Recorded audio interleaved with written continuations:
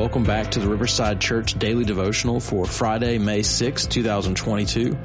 As we come to the end of the week, I wanted us to take some time and think about this passage in Matthew.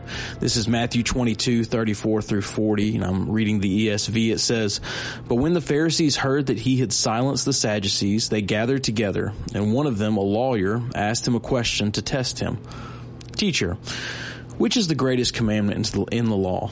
And he said to him, 'You shall love the Lord your God with all your heart, with all your soul, and with all your mind.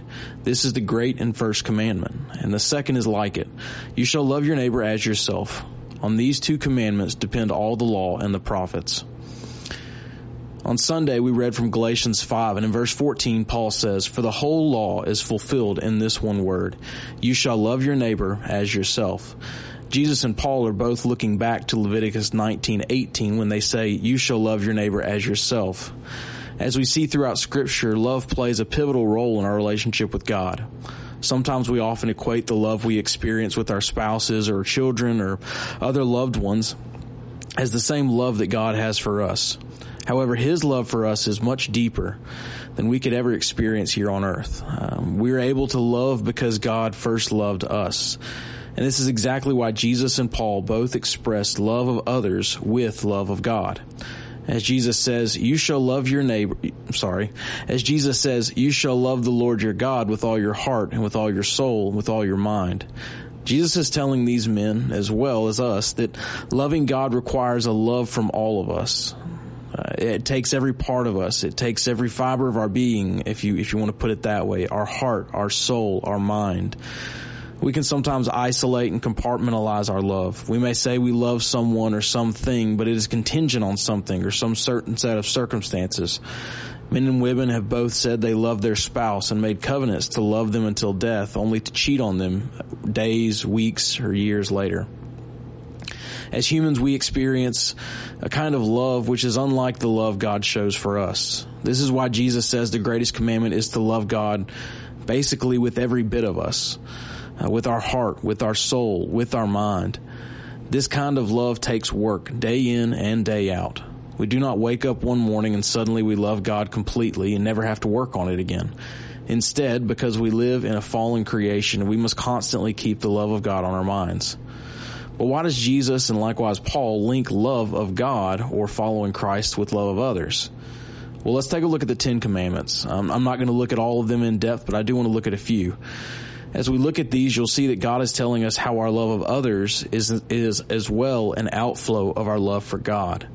Let's take a few of these for examples. One of them, you shall not covet.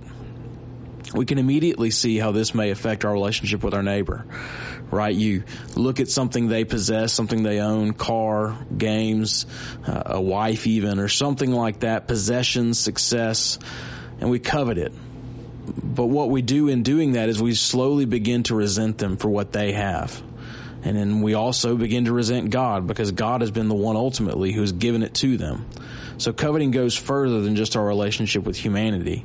When we covet, we're saying to God, "God, what you have given me is not enough. You need to do better. And since you aren't, I'll take it into my own hands."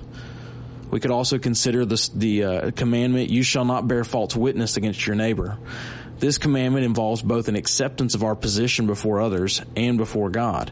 When we lie and bear false witness, we desire for reality to be something that it is not. When someone says someone hurt them, but they in fact did not, they're attacking the person and trying to damage their reputation or their credibility. Likewise, this attacks our relationship with God because it again shows that we wish God had done a better job with the way He had written our story. It is as though we are telling God, "I must take it into my own hands."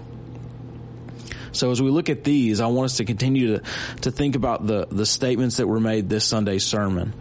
We can continue the statements that were made in the last two devotionals, that we are free, right? Except in this one, we need to remember that in Christ, we are free to love others. As Jared said on Sunday, Christ is our freedom. Christ is our treasure. And if He is our freedom and He is our treasure, then as we are free to love others, it means we're also expressing a love for God. As Titus 3 says, and I'm going to paraphrase here, before Christ came into our lives, we were enslaved to all kinds of hatred and evil. But since Christ has come, we are now free. In Christ, we're free to love others openly. This means that we are no longer enslaved to our evil desires, which cause us to covet.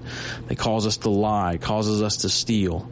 Instead, we're free to worship God by rejoicing in what He has given us and in what He has given others. See, when the Ten Commandments were written, we obviously can look back and read them, and they place love of God as first, our worship of the Lord first. And then our response in worshiping God outflows into our love for others. So we are free to share the love that God has shown us. We are the recipients of a great, great grace, and if we desire to show that God is love, then it requires us to love others as Christ has loved us. He has laid down His life for us. What do we need to lay down today for others?